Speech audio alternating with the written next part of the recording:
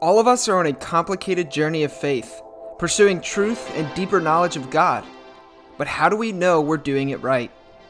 Many of you know that faith is a complicated thing, and it can be a painful and difficult journey, and far too often we are not given a space where we can safely address the complications and issues that arise naturally.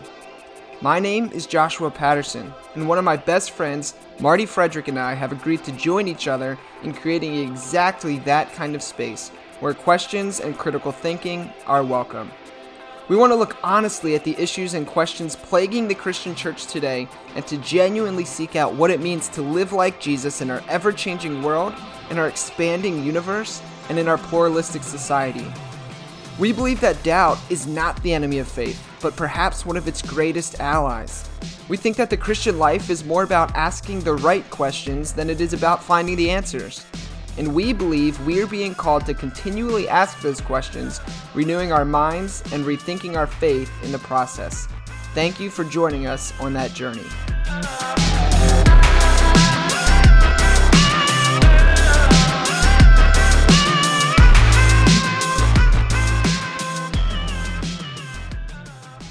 All right, well, welcome to another episode of the Rethinking Faith podcast. As always, I'm Josh Patterson, and with me today is Marty Frederick. Marty, what's going on, dude?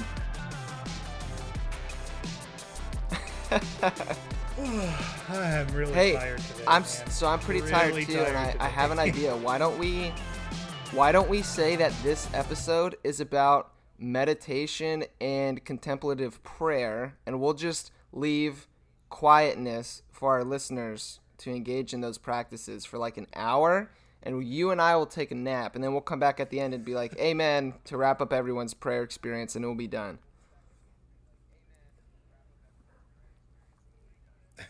I think that would be a really, really, really good idea if it was just you and I today. True. But because we have a guest, that might be kind of rude, that we asked our guest to set aside time, and then we just decided to just do something else that had no intention of bringing that person That's into true. the show. Unless they were also very would not be tired very fun and they for wanted them. a nap.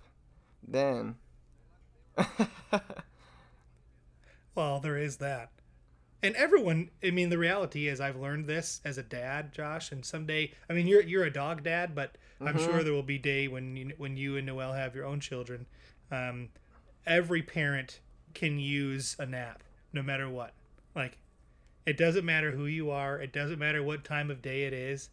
Like, it could be you just woke up and you just got the kids off to the bus stop. Well, guess what? You probably need a nap. Like, so, I don't know. I'm sure you'll be able to relate, but you might even be able to relate. That's true. with Luckily, dogs, right now sometimes they're just behaving get themselves. overwhelmed. I can see them so I'm in my library recording, and like I can see through the two French doors the dogs laying on the sofa, and they're actually behaving. Unlike last time, Marty, when we were recording with Greg Boyd, they destroyed my house. And then I was watching them do it while we were recording, but I didn't want to get up and walk away from the conversation. So I was just like suffering in silence. And Katara, our pit bull, knocked over the trash can and recycling bin. And then our little Frenchie, Lola, was just like, awesome, look at all this great stuff we can just shred and have fun with. Right. So it's a bit crazy. This is my trash. But yeah, I'll just be honest, man. Like, dogs and that kind of stuff, man. Like, once you get them started, it's pretty hard to stop them, and it is also that's that true. way with And actually, children. Marty, you want to know something cool? And this might work as a good transition. My dogs actually appeared in a photo that our guest today used on their social media account. Because they were reading her book. And so, I believe it was Katara and Lola were reading her book. And so I sent a picture to our guest, who we can bring in now, which is Maggie Lee Calvin. Meg, how's it going? And do you remember this picture of our dogs reading the book? Yes, I do remember that. That was adorable. Yeah, that was Katara and Lola, and Katara's the naughty one who thinks it's funny to knock over the trash can. So there's that. But Meg, before we get started here, we do have a question that we like to ask all of our guests on the show, and it's a super important question to both Marty and I. And more recently, actually, Marty's been the one asking the question. Do you want to continue with that trend, Marty? Sure. That sounds good to me. I think that's the reason that we've been getting more listeners recently is because you've been asking the question and not me. You know, and on a sidebar, I hate Meg, sorry to leave you hanging on the question because I know it's a really intense feeling. But Josh, whenever we decide like who's going to ask the question, and this is not me being like critical of you or whatever, this is just me like pointing out something that I think has been funny. Like, we haven't figured out that we should just probably decide who's going to ask the question before we start recording the podcast. And so like we act like it's like, Marty, would you like to ask the question this time? But like it's really not like that big of a deal. And like if I was like, yeah, it'd be like super peaceful transition. But anyway, like that's just me being, you know, the perfectionist that I was taught to be at certain jobs. I know about those certain jobs. I bet you're going to talk about those jobs today as well. Yeah, maybe not, as my wife likes to say. Anyway, Meg, who is your favorite hockey team? My favorite hockey team is the Letterkenny Irish. Whoa! All right. Oh, okay. Now, can you? Because you've actually stumped me on this one. Where do they play? Like, what league are they a part of? They are a fictitious team. They are part of the Canadian comedy Letterkenny on Hulu. Okay. Yeah, it's a hilarious Awesome. show, and of course, hockey is huge in Canada, and so the creator of the show, Jared Queso, who is amazing, a comedic genius, he played a lot as a kid and still plays, and a lot of the cast do too. So hockey plays a big role in that comedy, and my husband and I are addicted to it. And I love the story of Letterkenny because it started out as just a Twitter handle between two friends, and they would, or Twitter account that they would show. It was named after their real town that starts with an L in Canada, and I can't think of the actual town, but it was something like, let's say Leody Problems was the Twitter account, and it was just hilarious things about this town of 5,000 people that those people were facing, because like most towns, there's the jocks and I think they call them not the Crips. Oh, I can't think of the Skids. The jocks, the Skids, and the rednecks. And so it blew up on Twitter. Then it became a YouTube show, and then Canada's version of Hulu, which is called Crave, they picked it up, and now it's exploded in America, and they now tour America. And Garrett and I, my husband, are going to go see them live in Kansas City in April, and we're so excited. Yeah, that sounds awesome. I'm gonna have to check that out on Hulu. Mm-hmm. That sounds great. Yeah, that's so. But obviously, I don't watch hockey, so. Well, that's fair enough. So you were like extremely well prepared for that answer, and I think you gave the most creative answer we've had on the show. So that's pretty cool. Yeah. Oh, by far. Because the reality is, and like I hate to like do this because like in some ways I guess I'm kind of one of these people too, but in some ways theologians, not only do they say something like, oh, you know, I'm not really into sports, but then like they also are like, oh, I'm not into sports. And like I'm like, man, like it's okay to like sports. It's okay to be like have like a team you like. It's okay to like all that stuff. But then we've had the opposite. You know, like we had a couple different people on the show. Like we asked the question, and they were like, they've played hockey or they've played sports their whole life, and so they know exactly who they like. And so like it's been a both and. But I've found that the most quote unquote prestigious people are always like, well, I don't actually really watch hockey. This is actually a hard question, but is the Maple Leafs a team? And then you're like, yeah, the Maple Leafs is a team. And like, well, that's my favorite thing. And you're kind of like, okay, cool. So thank you for being creative. Yeah, my pleasure. I did play hockey as a kid, and I loved to ice skate. Nice. And my dad and I played street hockey. And I think at one time we lived in Germany. I did play hockey on the ice, and I I do love it. I haven't played it though since I would have been third or fourth grade, but I've ice skated since then, and I love to ice skate. So yeah, hockey's so much fun. I think, Marty, what we should do now is, like, when people come on that don't have a favorite team, like Meg just gave me an idea. We're just going to tell them the Chiefs is their favorite team because that's the hockey team I play on. And we'll tell them number 6 is their favorite player because that's me. So what do you think? How about this? We can do that once we have a guest come on the show that says the Chicago Blackhawks. Dude, we already had that like 3 times.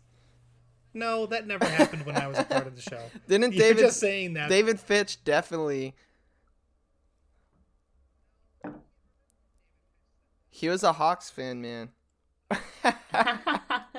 All right. Perhaps we should move on. Yeah. Sorry, listeners are like, oh great, we gotta turn this crap off. Fast forward. All right, so Meg, can you just for our listeners' sake, can you fill us in a little bit about who you are, what you do, maybe a little bit of like your background story, like your upbringing, those kind of things? Yeah. So I am a word nerd. I love words. I love a good, deep conversation. I'm an extreme extrovert. I am a wife. I'm a mom. I try to be a good friend. I get paid. I get paid to engage. I'm the director of engagement for the Institute for Discipleship, and we're a foundation at Southwestern College in Winfield, Kansas, and we strive to offer the highest quality of online Christian education through beadisciple.com. So we offer accredited courses and courses with CEUs and ministry certifications. We've been doing it since 2007. We're about to be we just crossed the threshold of 14,000 online learners, which is exciting. So part of my gig there is I coach content creators and marketing, which is a blast, and I love it. And then I recruit content creators to teach for us. That we host their we are the platform for their course because the knowledge industry is exploding right now, and everybody wants to offer an online course. And so what we do is we come alongside people and we partner with them in marketing, in the tech side. They don't have to worry about collecting funds from their course participants. We take care of all of that, and we pay the instructor. And we really become a community for Christian content creators because it can be lonely. It can be a very isolated job being a solopreneur, being a content creator, and we want to come alongside them as a community. And so that's what I do during the day, and that also includes hosting and producing the Listening Chair podcast. And my co-host Miranda and we explore how God and vocation and careers intertwine and how all careers have spiritual undertones. And when I'm not doing that, I write books and I speak, and I get to coach as a creative coach. I coach other writers, and I have a blast doing that. And before that, for 15 years, I was a minister at a United Methodist church. So that is my present story. My past, my faith upbringing.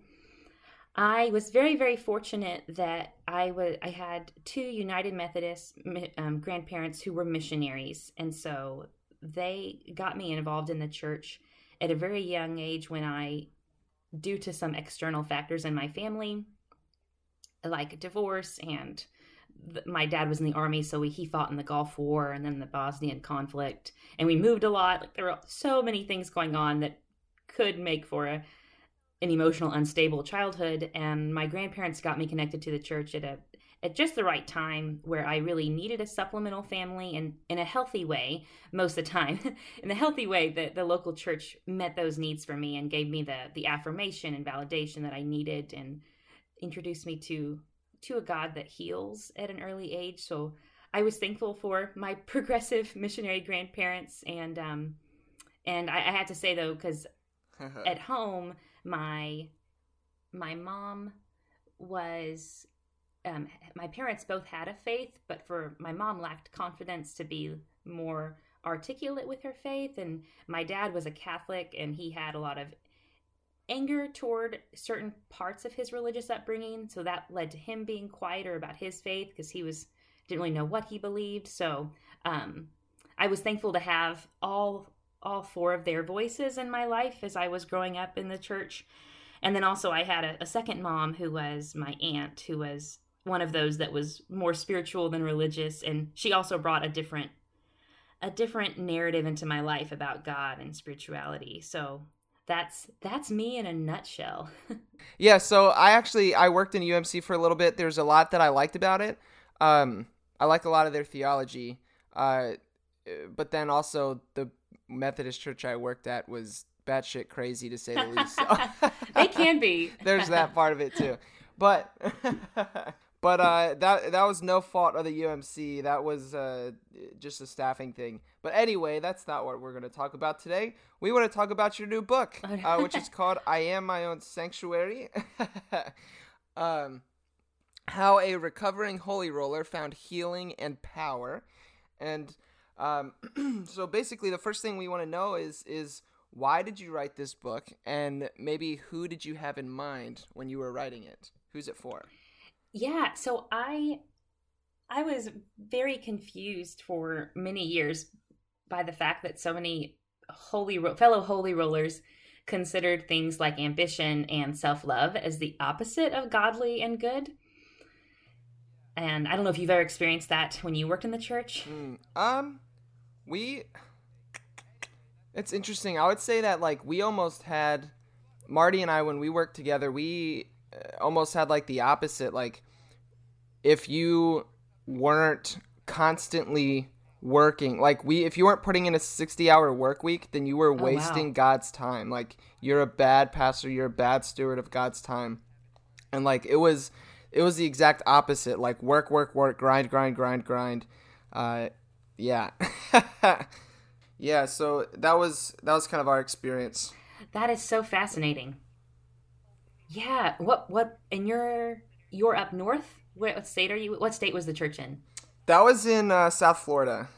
Oh, really? Fascinating. Wow, that's yeah. I obviously, if the pendulum swings too far in either direction, it's neither healthy nor good. Right. Yeah. Well, for the circles I was a part of, there was definitely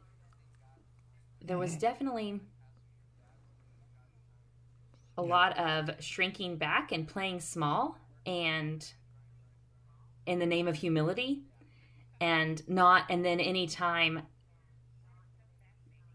I don't know, but my voice or someone else's voice, I'm just kidding. Anytime I would suggest a higher standard be set, or that we work a little harder on certain things,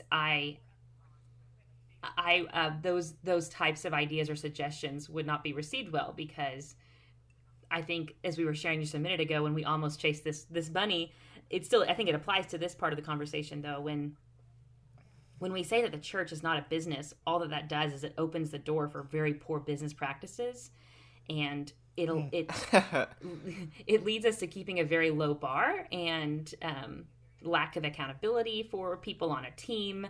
And so I'm already off topic. Sorry. Okay, so in my circle, I was really confused by why do we play small and shrink back, as Marianne Williamson teaches, as Christians. And so I had that confusion because I really wanted to own my ambition and in a healthy way. And I did not think that self-love was the opposite of godly. And then I was confused with how this idea of grit in religious circles, it mostly from other ministerial leaders, grit came from a place of impressing or appeasing other church members, as opposed to just owning the power of the divine within. So I was really confused by these things. And then to add to that, I was witnessing so much ministerial and spiritual burnout because ministerial leaders were just making every decision based off the fickle preferences of the moods of the church members they were serving. So all of those questions and quandaries and confusions and moments of cussing and crying, it led to this book. So, Yeah, so that's the reason I wrote the book, and it wasn't meant to have a memoir-like feel. Like, it wasn't supposed to have, in the beginning, it didn't have so many stories about my experience of being on a church staff from age 17 to 32. But what happened was, like, in the most beautiful moments of creating something, your creation starts to talk back to you and it tells you what it wants to be. And I realized how much fun I could have writing self-deprecating humor about my story as I'm being a minister for that long. And also how vulnerability is powerful if you're doing it from a place of serving your reader as opposed to doing it from a place of shock factor, you know. So yeah, that's the reason that this weird, unique beast of a book exists.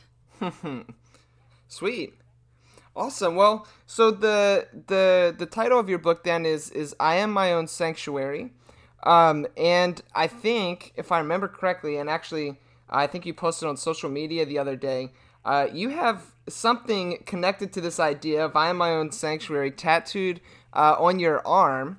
So, can you explain to us, where does this name come from, and what's up with the tattoo thing?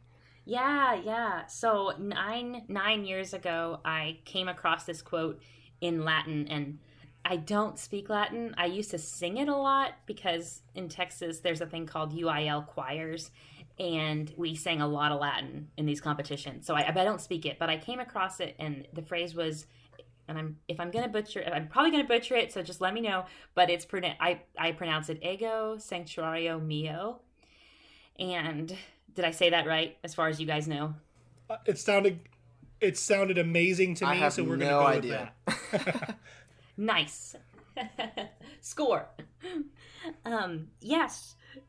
So it, as you said, it means I am my own sanctuary. And when I came across it 9 years ago, I was going through a tough time in my life of infertility and other issues of that nature, along with still figuring out what was my vocational calling. Am I living out of it? How do I survive the gnashing of teeth of the local church? So all those feelings, and I came across this phrase, and I wanted to live into it. I wanted those words in me. I wanted those words to be me. And the reason I was so hungry for this phrase, and the reason why it satisfied me so, was at that point in my life, I was really struggling to be a differentiated person. And as many of your listeners and you both know, this phrase differentiated in the psychology world, it means to have a healthy balance of autonomy and togetherness with the people you're in relationship with. And you're able to make your choices based on your own emotions and your own preferences, as opposed to making choices from a place of appeasing other people in your life. And I realized that I sucked at being differentiated, and I was making every choice based on my church members. So that phrase spoke to me for that reason. And then the other reason was that I really wanted to start owning the power of the Holy Spirit within me. And that no matter where I was or who I was with, that there was this arsenal of grit for every goal, and this arsenal of grace for every wound within me already. I didn't have to earn it. I didn't have to get permission to have it or to tap into it, that it was in me and of me. And I just had to it was here already. And the Holy Spirit was already present, and I had forgotten that 9 years ago. And so that became my life mantra, and then it became the name of the book because it worked so perfectly as the book was written. As I was leaving my role at the church was when I wrote the book. And so my publisher, Ralph Polindo at Choir, he knew that my own goal was, if Choir picked up my second book, that I would get the tattoo of the in Latin on my person. And then he said, that's a really low goal. You should wait to get it on the Amazon bestseller list in your category of Christian personal growth. And if you get the bestseller, then get the tattoo. And so my business coach and I worked to make it part of our marketing plan. And once it hit Amazon, it became the bestseller in Christian personal growth, we went to the tattoo parlor and got it tattooed on my arm. Haha, nice. That's awesome. And we did we did Facebook Live so everybody could be a part of it. Yeah, that's really cool. I need to see. I have tattoos as well, and I always want more. So I need to find a really cool, clever thing like that so I can keep getting tattoos. Yeah.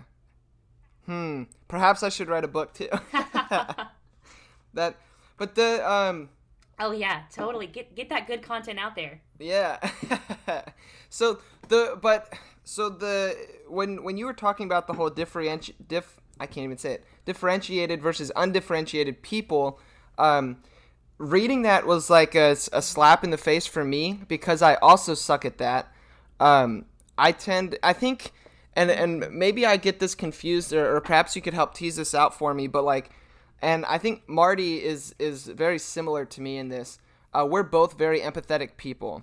And so when we're, in a relationship with other church members or friends, and they're like telling us their story or their baggage, I know I have a lot of times within my empathy, I kind of take that onto myself.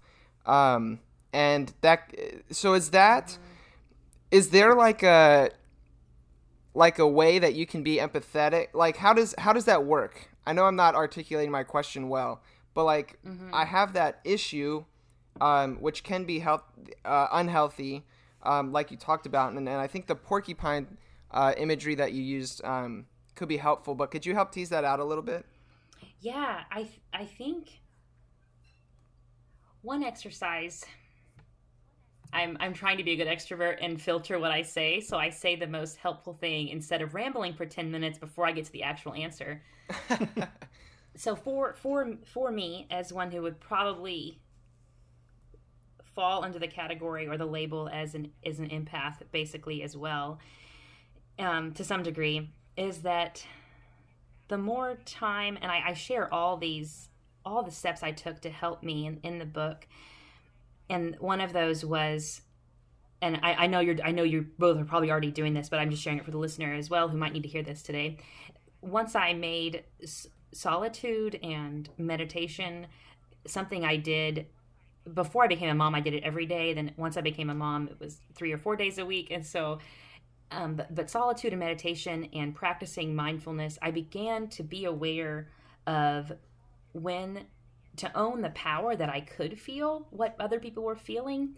And not only could I be aware, I have this power. God has equipped me with this skill to feel people's feelings. But then I also grew in my awareness of within me, I was holding my emotions and that other person's emotions. And I could even decipher which one is of me and which one is this person that's crying in front of me. And so, and if I was ever in a meeting with someone and that person had a very negative, toxic, hurtful energy, I started doing this exercise that Dr. Christine Page speaks about. And she's a little too new agey for some people's taste, but this exercise is so beautiful. But it's this idea that once you are aware, you enter a new space with a person, and then you are filled with someone else's emotions, and you tap in and you breathe and you feel your body and you figure out, oh wait, those emotions are not mine. And in the past I would have owned those as mine and acted out of them as mine, but I'm aware now these are not mine. So what she teaches is this idea of imagining holding up a mirror to that person and letting all those emotions go back to them, and then breathing deeply and imagining, envisioning their emotions leaving your person if they need to, and also speaking to that person that I don't know where this is coming from, but I sense, I mean, obviously it's a gift from God, like we know where it's coming from, but I sense that you are sad. I sense that there is some anger here. And I'm sure you guys have done pastoral care classes too, and you know that questions like why, for some reason, why is sometimes a really good question, but in emotionally tense moments of sadness or anger or exploration, why can really close the door on conversation. So asking questions like, what is this anger, or where is this sadness coming from? I feel sadness from you. Where is it coming from? Instead of why are you sad? Like, for some reason, why is so massive and big that it just, it's great for brainstorming sessions, but in moments of sensitivity and vulnerability, questions starting with how, or not sorry how, but what, or where is the sadness coming from? And they might say, I'm not sad. It's like, oh, okay, because they might not be aware of it. They might not, as I talk about in the book, might have been like me and been forced to repress so many negative emotions for so long that they don't know how to name their emotions. And we talk about in the book how tapping into your body can teach you how to name emotions. And were any of those words helpful about how to own your power as an empath? Yeah, no, absolutely. Sorry, I'm like keep getting congested in my voice. Sorry, go ahead, Marty. Okay. I was going to ask, Meg, can you give, if you have some that are not quite as intensely personal to share, like, for your own benefit, do you have any specific examples of ways that you have used that in the past? And because as you were talking, I'm thinking of my children, and I'm thinking of when one of my children, which I'm sure you've experienced too, when one does something to the other one, as a parent, even though, like, in my mind, the first question is, why did you do that? And that's the answer that, for some reason, I need to receive to understand what's going on. I can guarantee that almost every time I've asked, why did you do that? The answer is never a suitable answer. Like, it's never something that brings us to a conclusion like, okay, well, now we can work from here to the next place and we can work through this together. So can you give some examples where, like, we're asking why, like, just with that specific piece, we're asking why hasn't worked, but asking how, or asking, where, like, can you give examples of that and how that's worked for you? That's a great question. Which is what everyone says when they need more time to process the answer. That's okay. We're just going to chalk it up to the internet, right? Right. Yeah. Why comes off as, it can come off, and I'm not speaking to the situation of that you gave, which was a great example. Why comes off as people could easily take offense to it. It implies, what are you thinking? What were you, why? Yeah. Like, and it seems to, whereas, where are these tears coming from? Or what is behind your anger? Those types of questions, they send the signal of, yeah, I believe in your potential, and I really want to understand you better. And for some reason, I found that starting questions with where are those tears coming? Where did the tears come from? Or what's behind this anger? Those really do lead to a deeper understanding and a more openness to share. But I'm not answering your question. You asked for a specific. I can think of many times with my husband that when I use the word why would you say that? has shut the door on a conversation instead of me asking, what was it about the previous conversation that made you so mad? And so, and also what makes it shrinks it. It doesn't feel as massive as why, and so they can really get to the let's start out slowly, start out small. What was the exact moment that made you start feeling uncomfortable that day? It's like, it was the time he made fun of the amount of calories on my plate, whatever it was. They can get back to that what specific moment. I think that's so good, because I think, as I'm just personally thinking about it, so I happen to be a pretty intense empath, as Josh insinuated a couple minutes ago, as he and I tend to think very similarly along that type of line. But I also think that one of my weaknesses that was expressed to me in ministry, and just kind of I learned was I didn't have a very high administrative side at all, and so I also tend to be the type of person that wants to please, and wants to, but also wants to work on myself too. So it's not necessarily just me saying, oh, I better do this for your sake, but you see the both and so I think in a couple different roles I've been in now, I've learned how to be so administratively minded that I think sometimes, but I haven't necessarily mastered either. So I think sometimes what winds up happening is the lines get blurred between being administratively minded and saying, the stereotypical male of like, let's solve this problem and let's get to the bottom of it so we can move on. But then also the stereotypical empath that wants you and I to remain in this tension so that we can work through it together. And I think a lot of times figuring that out and compartmentalizing which is needed in which situation begins to be very difficult. At least it is for me specifically, because I think like as you mentioned earlier, I think in ministry we are taught and geared and trained towards, particularly in the role that Josh and I worked in, what is the absolute best use of our time. I believe Josh was even asked to do, over a 1 week period, he was asked to track what he did on a spreadsheet over the course of every 15 minutes of the entire workday. That was for a month. Yeah. It wasn't just a week. For a month Oh my I had gosh. to do that. And including if I had to get up and go to the bathroom or answer a text message or whatever. and it was used as a tool for Josh to learn how to use and operate within a good time constraint, or understanding how to manage his time, quote unquote, better.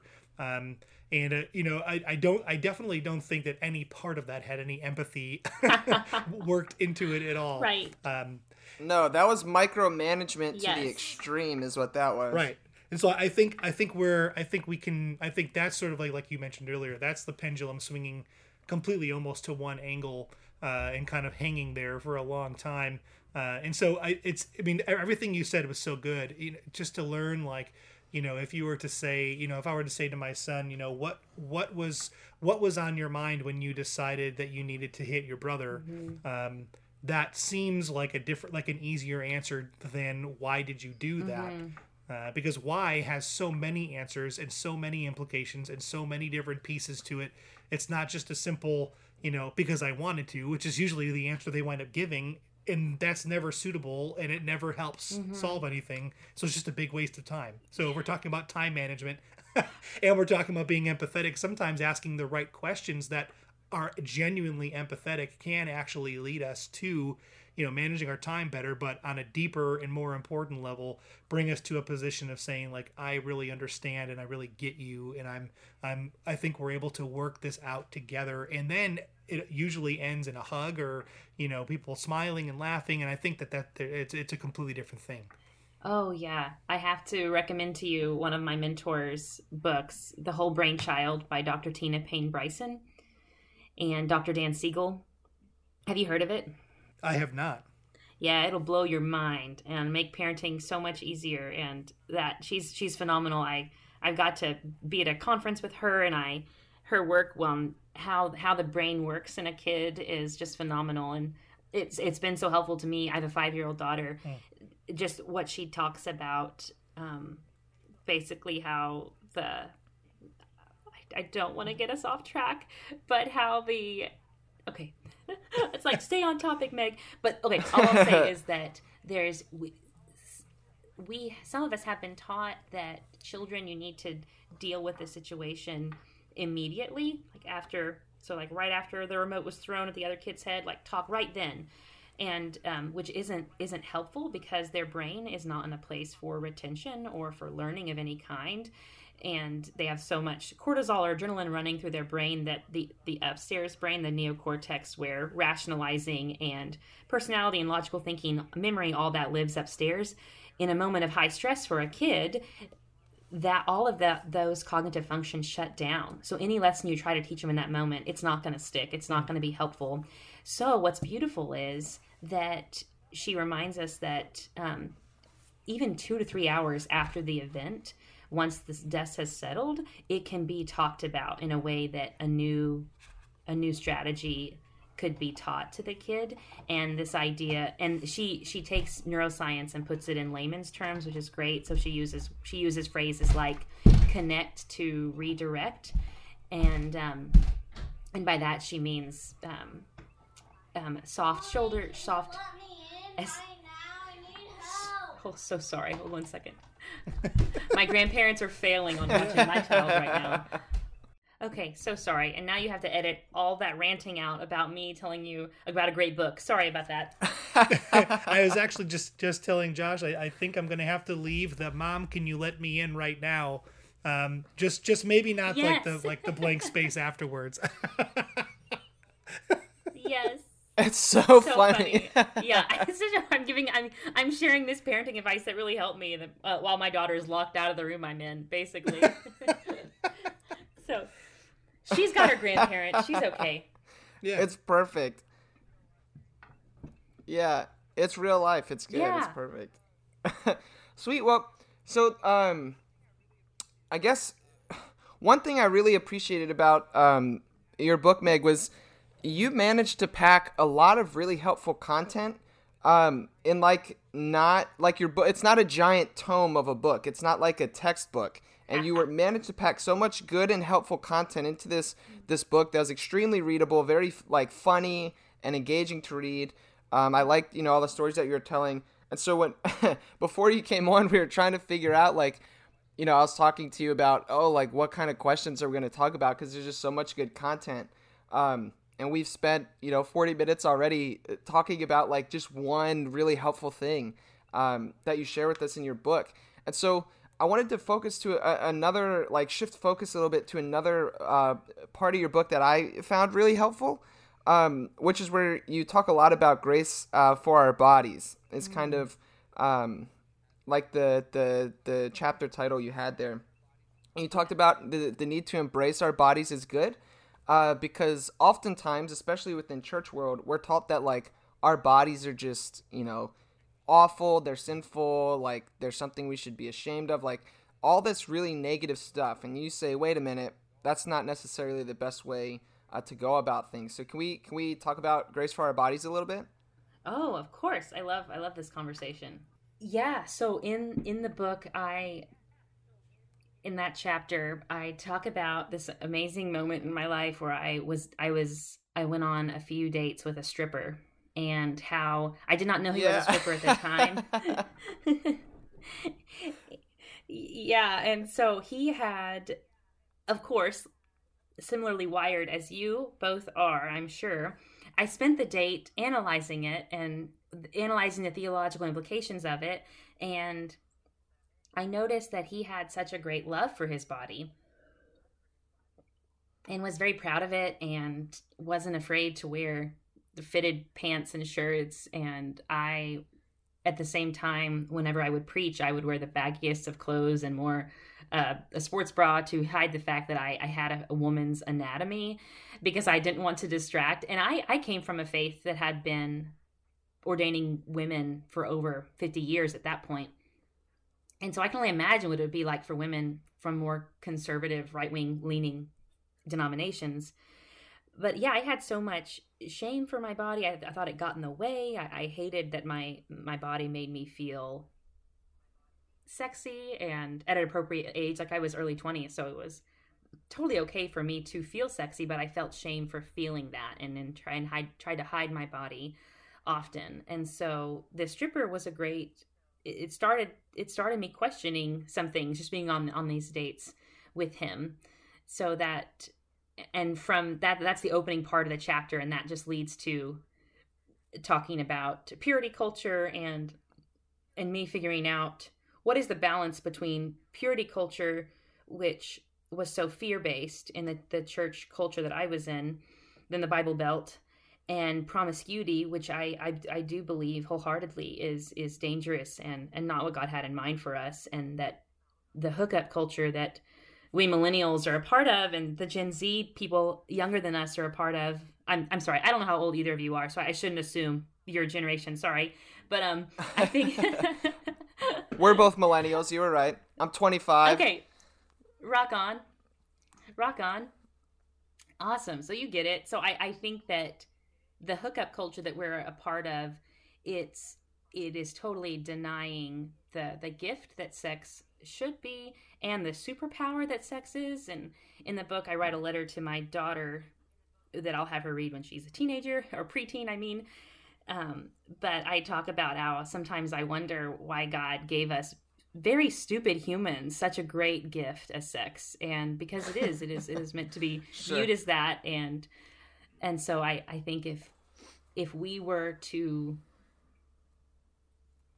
spend more time being aware of our bodies and what they're telling us and what they're capable of and how handsome or beautiful they are and how insanely powerful they are and how sacred and powerful sex is, that we would move very differently with it in our culture, because it's a different, it's not this, it might come from the same part of the brain as sleeping and eating and breathing, that reptilian downstairs brain, as we talk about in the book. It might come from there, but it's a primal, but really it's much more sacred than eating, sleeping, and breathing. We need to stop viewing it as just like, oh, I want a Big Mac, I'm going to go to McDonald's or Burger King, wherever Big Macs are. It's different. It's sacred. There's power, much more power there than we're aware of. And so in that chapter of the book, I explore for myself what is that happy medium, that happy balance of not being promiscuous and also not coming from a place of fear and shame that purity culture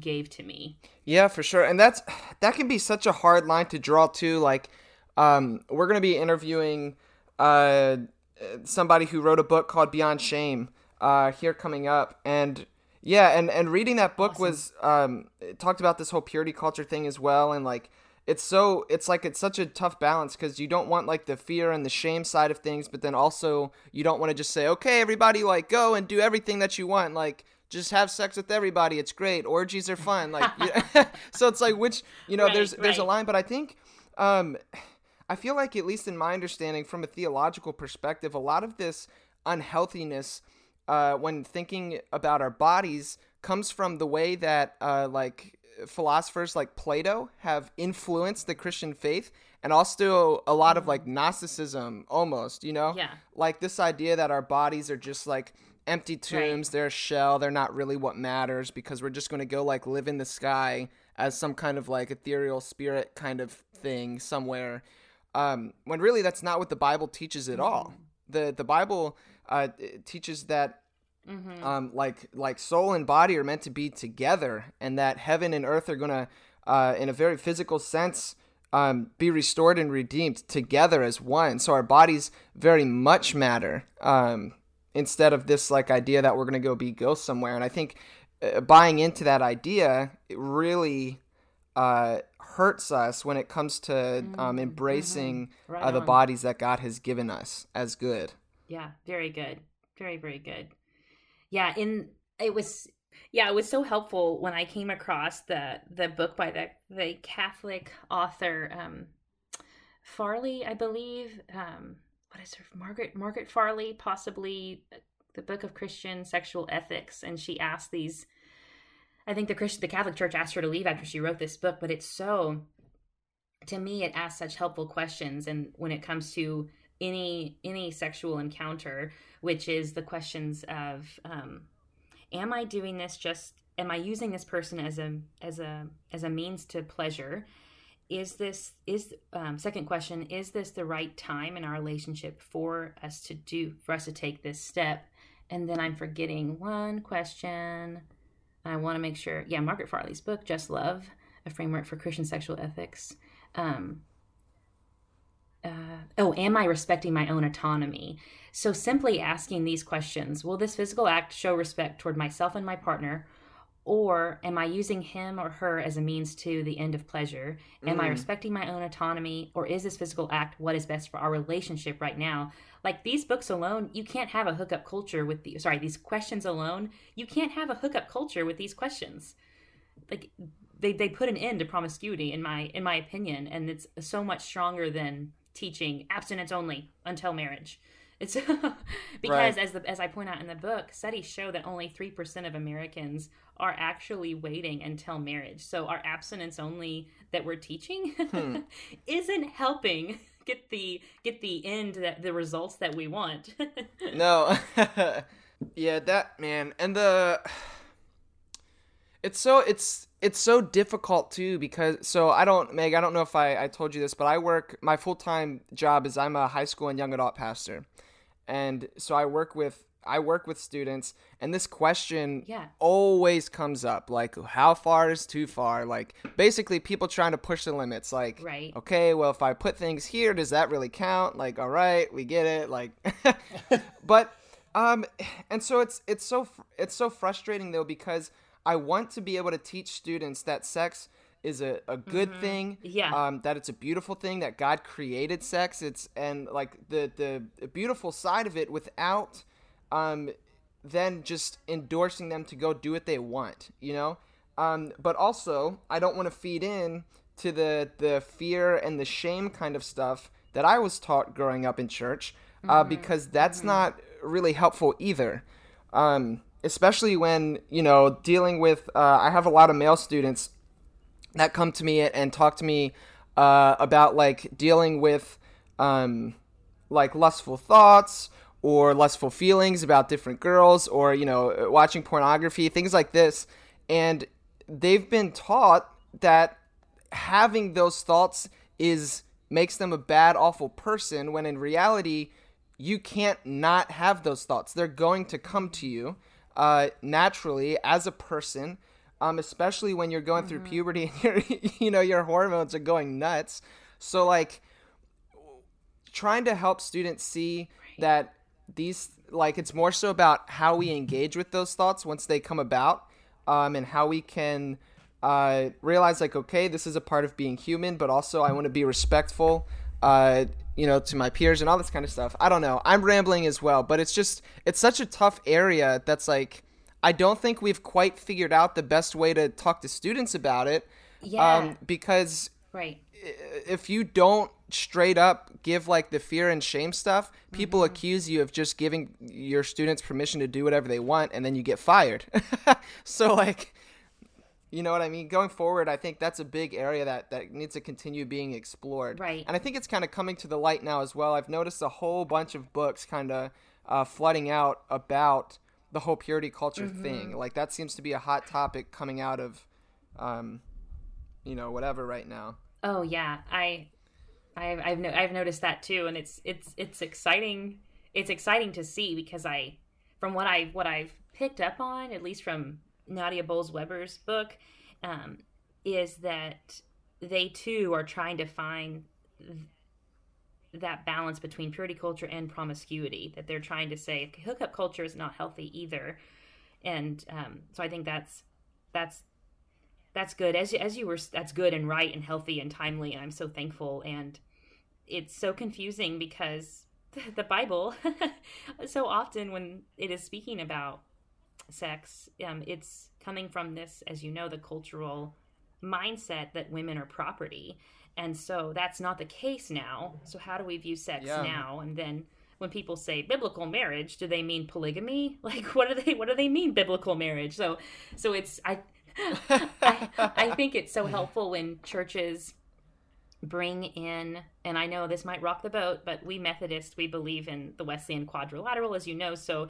we hold up scripture, but we also believe the Holy Spirit speaks through wisdom and tradition and experience. And so I think it's really helpful when church groups bring in thought leaders from other fields like neuroscience. I think of Dr. Meg Meeker, who writes about, talks to teenagers, that basically your body and your brain, it's not ready for sex, like it's, and unpacks from the anatomical side how hurtful it is emotionally and physically to start doing that step then when your body's not developed for it. And so coming at it from the medical perspective and the neurological perspective, the emotional health perspective, bringing those voices into the church, I think are so helpful, because while while we can learn about caring for our bodies and being from the Bible and sexual purity from the Bible, it is unclear to the 15-year-old mind, like I said, because, and to all of our minds, because women were viewed as property in those days, and it's not the case anymore. So how do we interpret those scriptures? And there's a great book I also recommend. Good Christian Sex is the name of the book. The author is Bromley. What is her last name? I cannot remember, but the title is Good Christian Sex, and that's a helpful one. And then I know Cindy Wang Brandt's book, Parenting Forward. She is a phenomenal writer, and she talks about masturbation and how Christian parents can deal with that subject matter in a healthy way. And I know it rocked the boat to some too, but I'm thankful. I'm so thankful that so many Christian authors now are disrupting thought patterns and rocking the boat. And the topic of sexuality in my book has gotten the most personal messages from people on social media, and so many stories of shame and from the church around that topic. And it's heartbreaking. So I'm just glad that authors are encouraging and in a way that is rocking the boat. Oh, yeah, absolutely. And it's... Sorry, Josh, go ahead. Oh, I was just going to give, say that, I mean, when I was working at the Methodist Church, I taught a series on, like, relationships and sex and that kind of stuff.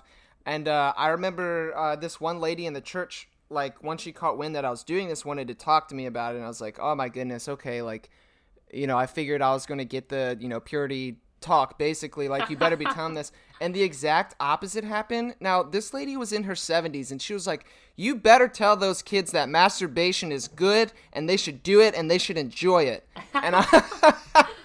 like, that's what this lady pulled me aside to tell me, and I was completely thrown off guard. Anyway, Marty, I'm sure that's not what you were going to talk about. So That's what awesome. I was going to say is, you actually made a comment twice in that stuck out to me. You said, you know, women were property, but that's not the case anymore.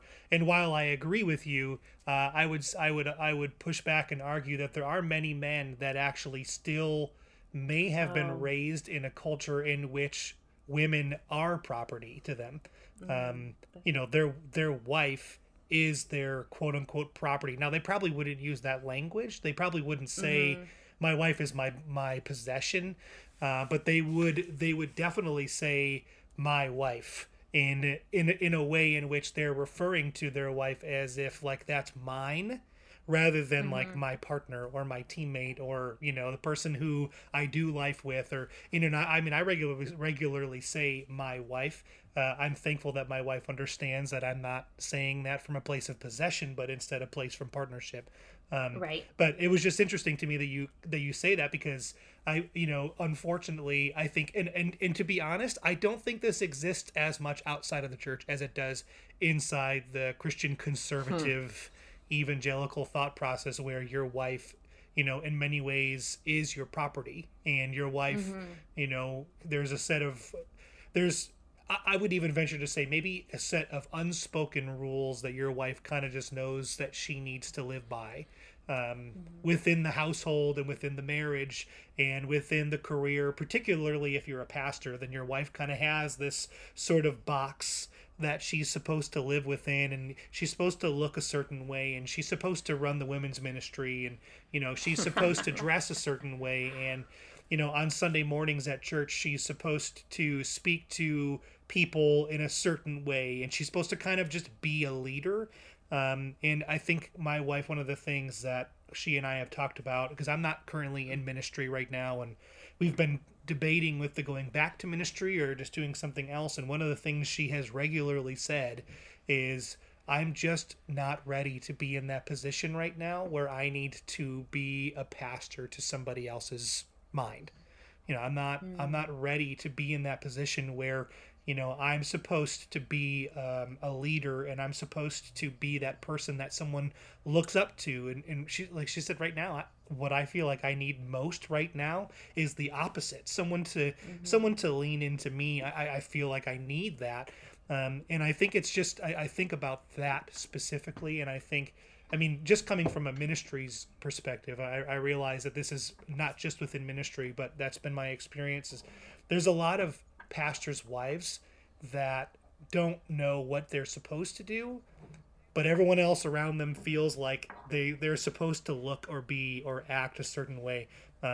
So like, I mean, Josh and I on this podcast, we are extreme, and we aren't just saying this because you're a woman and you're on the podcast with us this week, but like, you know, Josh and I are extreme, like, women's advocates. Like you do not have to be a certain way. You don't have to dress a certain, like, you are your own autonomous creation in the eyes of God. Wow, there's an idea for you.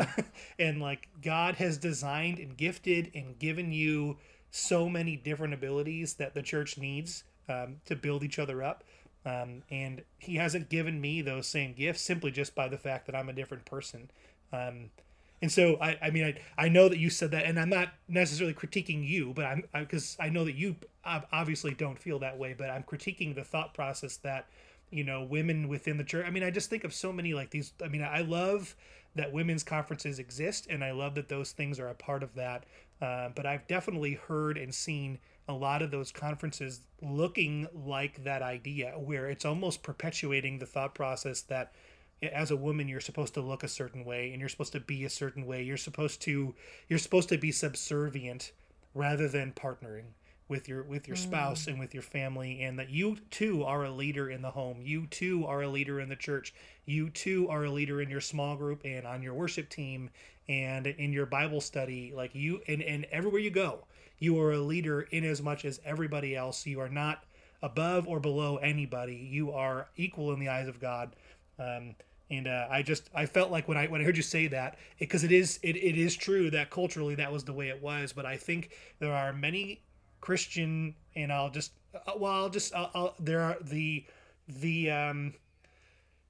I'm struggling to not use a name because I don't want to do that necessarily, but there are many you're such a good Christian, big name. Okay, fine then, because you said that, there are so many John MacArthurs out there these days that want women to look and be and act and remain within that role of what a woman in the first century would have looked like. And I'm sorry, that's just not the way it is, and it's just not the way it should be.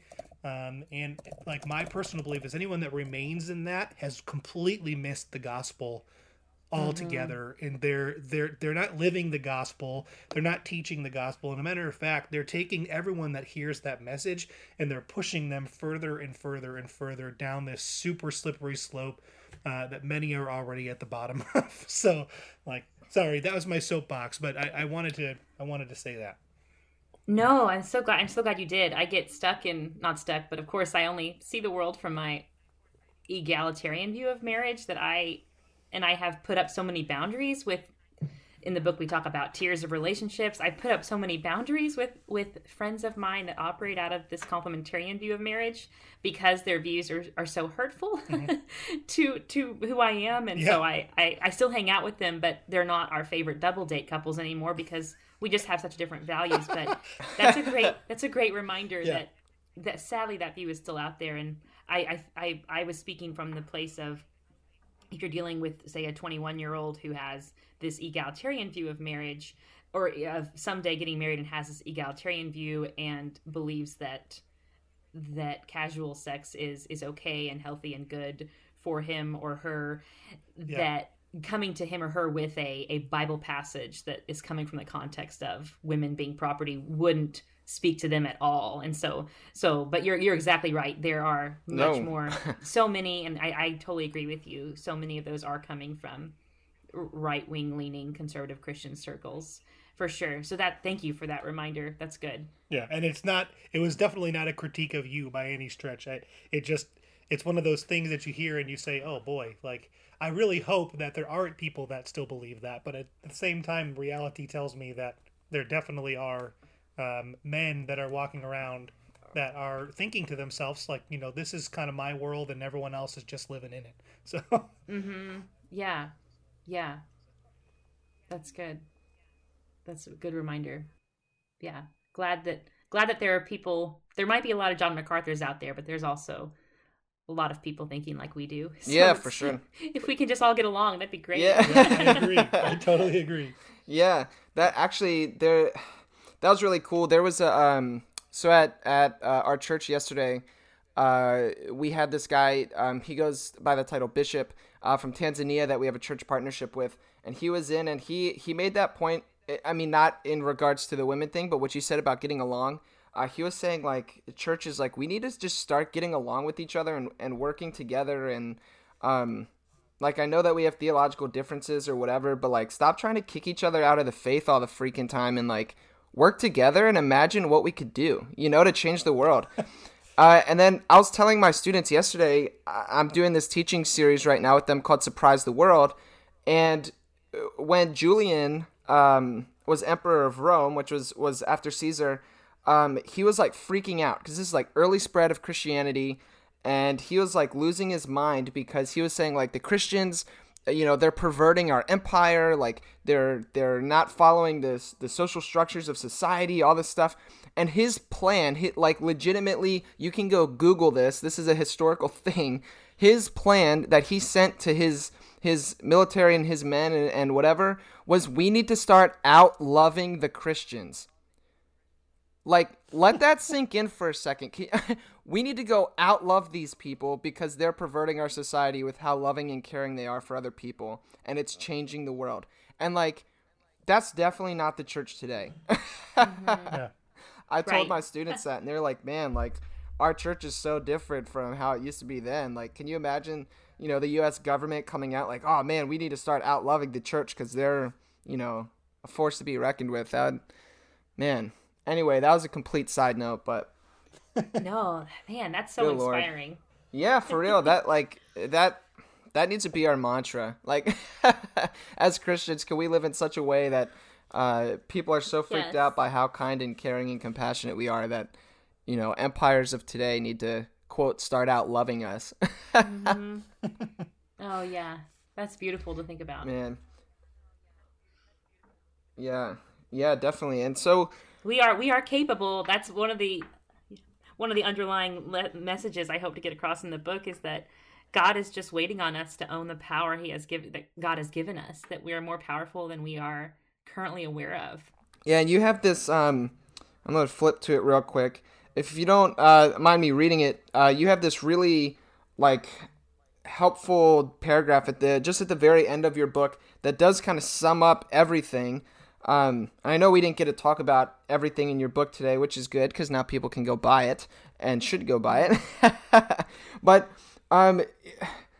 you're talking about how like you said although it may be tempting, don't rely on the validation of others. True validation comes from within, and you are already enough. As you house the holy, you already possess enough grace for every wound and enough grit for every goal. You, yes, all of you, are your own sanctuary. You are safe, you are loved, and so you got this. I really liked that because, and I think that's clearly the theme that you pull through the whole book, and that's the title of your book, Being Your Own Sanctuary. But just that reminder that we do have, the Holy Spirit. We talk about the Holy Spirit living and dwelling inside of us. The same power that raised Jesus from the dead is alive and well inside of us. And far too often we don't look in and tap into that power and then let that shine out through us. And so I think that's like such a big overall strength of your book, Meg, is it really continues to remind me and hopefully to remind others that is the case. And so I thank you for that. That is really great. You are so welcome. I receive your words, and it's I know you feel this when you write lesson plans and when you write your future book, that when you're writing, you are praying for future readers. And so it's wonderful to hear back from people that the words that the Holy Spirit used to help you find healing are now being used to help others feel healed and find healing as well. So, and I should probably use this time to also tell you, the listener, that you can get the first 50 pages of the book for free if you go to my website, megcalvin.com. It's a button right at the top. Oh yeah, you can just give the book a test drive before you commit to LOLing at your own copy. So you mentioned your website and how listeners can go to your website. to find you. Where else would you like people to go and find you and interact with you, Meg? Yeah, I would love to connect with anyone who wants to connect at Instagram, Meggie_Lee_Calvin. And then I'm on Facebook, Meg Calvin, and then my website is megcalvin.com. And you can, by clicking at the top, as we said, you get the first 50 pages for free to give it a test drive before you commit to figure out, is this book for me? It might not be for me if you are offended by South Park quotes or cathartic cuss words, like this book probably isn't for you. And so after, by signing up at the top of my website, you get that. And you also get occasional emphasis on the word occasional goodness in your inbox about finding confidence and certainty in who God made you to be. So that's waiting for you too, dear listener. Sweet. Awesome. And listeners as well, be sure to, after you do that test drive, be sure to support Meg and pick up a copy of her book. I really enjoyed it. I think another cool thing about your book is there's something in there for everybody, Meg. Even if there's some things that, throw them off or whatever. I think that every reader can go to your book and find something that speaks to them and is helpful to them. I think that's a real strength. So I think that's a really cool thing. And awesome. Thank you. Yeah, absolutely. Sweet. Well, thank you so much for your time today, Meg. Thanks also for dealing with some of our technology issues and being graceful in that. We appreciate it. And hopefully we can stay connected and maybe do this again sometime. Yes, it was my honor to be here. So thank you. Thank you both. Yeah, thank you. And for our listeners, as always, go Caps. And go Blackhawks.